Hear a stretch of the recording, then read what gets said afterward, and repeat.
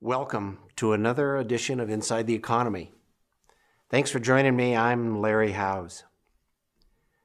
In the economic updates and all the numbers, the CPI, the Consumer Price Index, came in, didn't quite hold where it was. It's dropped a little bit. We're at 2.2. Like I've mentioned many times before, it's going to be hard to keep inflation up where the Fed would like it. But there again, there aren't any real drivers of inflation out there either, so it's not much of a worry. Oil dropped down a little bit. We're back in the 60s. Initial jobless claims are low again. Unemployment is still 3.7.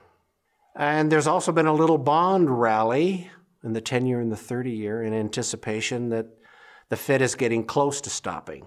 Federal Reserve now and the Fed funds are at 2.25. They'll probably stop at 3 sometime between now and 8 months from now. The spending in the household sector, which is very important in the U.S. economy, is starting to show signs of weakening, and that's exactly what the Federal Reserve wants. There are still some metropolitan areas that have home prices based on mortgages in the 3s, but I couldn't find any mortgages out there less than 5.25. And the average monthly payment, according to Freddie Mac, is up nearly 20% just this year. That is going to have some impact.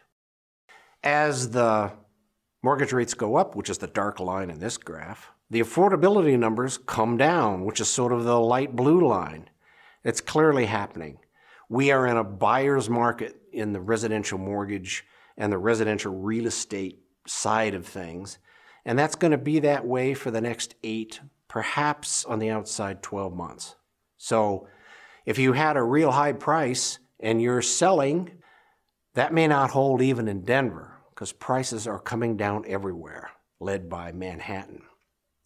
Almost all the new buildings are not single-family homes like they have been traditionally. They are multifamilies. And rents in a lot of these marketplaces have already peaked and are on the way down.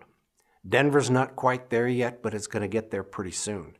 There's thousands of units about to come online, and it's going to have an impact. There again, if you're in a buyer's market to buy, you're in a renter's market to rent. The economy as a whole, and this is very indicative of certain aspects of the economy, in this case manufacturing, and especially mining.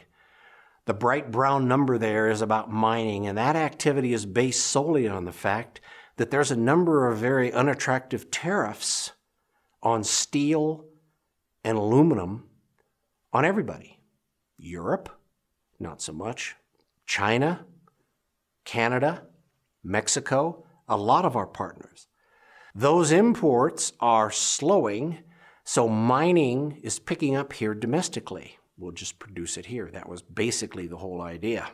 Other parts of the economy are not doing quite as well. In this case, the Kentucky jobless claims. It is an interesting barometer of how auto sales are trending in the U.S. Interestingly enough, Kentucky is the highest auto production per capita of any state in the country, and they're number 3 in total production. So when Kentucky's laying off people, it's indicative that the auto market is slowing. Now, the last couple of hurricanes have not had a big impact on auto sales like they have in the past, and that's not happening now. Auto sales are slowing. A lot of other areas, lumber, steel, oil futures, California manufactured deliveries, all of the stuff on this slide, they have slowed. This is exactly what the Federal Reserve wants, and this is right in line with what we've expected for over a year. The other side of the coin is the stock market. Now, stock sales by corporate insiders, meaning those people that working for companies like GE or Boeing or a lot of places, have been selling their stock to the tune of $10.3 billion in August and almost $6 billion in September. Those are decade highs, by the way. Those are individuals selling the stock they have in their company. And on the other side, those companies are on record numbers for their buybacks of their own stock.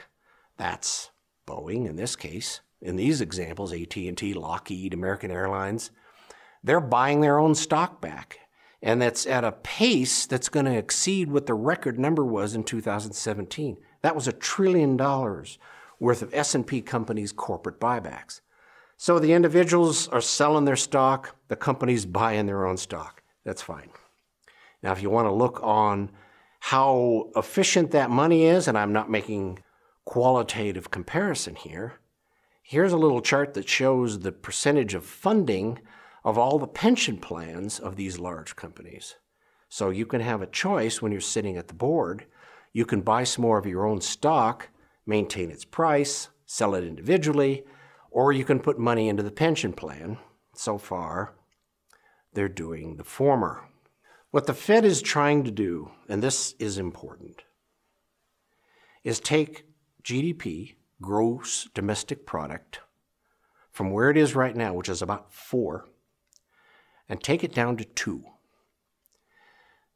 A $20 trillion economy, which is what the United States is, can't grow at 4% without lots of inflation. And we don't have lots of inflation.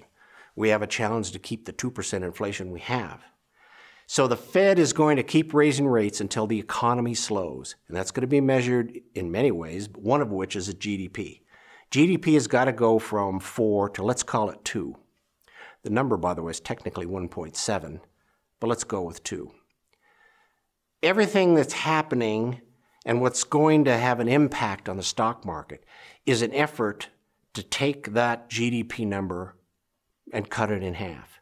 We don't need a recession. We don't need huge 30% drops in the equity market in 2 days. We don't need any of that.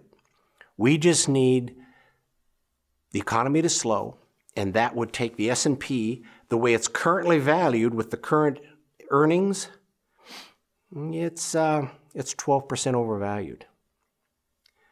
If earnings go up, stay up, maybe it's less. If they go down or flatten, it could be more than 12%. This isn't bad news. This is a textbook bear market. And I'm sure you've heard the adage, there's bull markets, and people make money in bull markets. That's when they're positive. There's bear markets. People make money in bear markets. And we're in the beginning of a bear market. You just can't do anything or be afraid of it or be in denial. Here's the other side. There's a lot of people in this economy that have only been participating in an environment where interest rates have been going down. That's been happening since 1997. That was the end of the inflation cycle that lasted 25 years. Since '87, it's been coming all the way down to where it is today. And you'll notice the little squares there, the orange squares, those are where we've had huge bond rallies. Interest rates go down, the value of fixed-income securities goes up, we have these great rallies. Well, when it goes the other way, which is what's happening right now, we're in an increasing interest rate environment. I don't think it's going to increase very much, but the value of fixed income securities goes down when rates are coming up. So when they're done, meaning the Federal Reserve, and like I've said, 8 months, when they're at 3%, we'll be over with this interest rate cycle. We'll have a bond rally. Interest rates will come down, yields will come down. It kind of starts all over again. That's simply what's going to happen. It's just going to be to a smaller degree than it has been in the past. Quick word on oil. There's been a remarkable surge in U.S. oil production. We've talked about that. As it turns out, it's just kept pace with the decline in production from Iran and Venezuela. China and India have increased their demand for oil. They need to, for now, until their economies slow a little more. Small increase in demand in the United States, not very big. A neutral or decline in demand for oil in Europe and Japan. Europe has made huge inroads on renewable energy, and Japan has simply cut back and also made some inroads. There's no inflation in the energy side of this market going forward. Now, finally, we'll just wrap up here with China. I know there's a lot of media and a lot of press out there talking about, gee, this tariff or this trade battle that's going on with China could end in some kind of disaster. Well, no, unless possibly it's for China. This is the Shanghai stock market since January. It's down 30%. They had a good day today, almost. It reversed at the end. Things are slowing there, and the GDP of China has dropped below a very important number. It's needed to stay above 7%. We're at 4. In China, that number is 7. It needed to stay above 7% just to absorb and employ the people that are leaving the countryside and coming to the cities for jobs. They've dropped below that. They're headed to 6. That makes a lot of things more complex for what's going on in the Chinese economy. And right now, their most important customer, the United States, really aren't on the best of terms. Don't worry about the media going on with China. It's just going to be something that's going to take a long time to work itself out. The Federal Reserve is going to continue to raise rates. The S&P 500 and all of the equity markets in the U.S. are going to have to come down to accommodate because rates are going to go up. Now, it isn't bad news. We're in a bear market. It's going to go down. It doesn't have to drop 30% in 2 days. It just needs to come down. When that's over, when the Fed is through raising rates, we'll have a rally in the bond market. Not a huge one, but it'll be a substantive rally, and probably have another rally in the stock market. So don't worry about it. And if you see changes in your portfolio, it's basically under the assumption, yes, we're in a bear market. Okay, well, thanks for joining me. And if you have any questions, send them along to info@shwj.com, and I'm happy to deal with them. Thank you.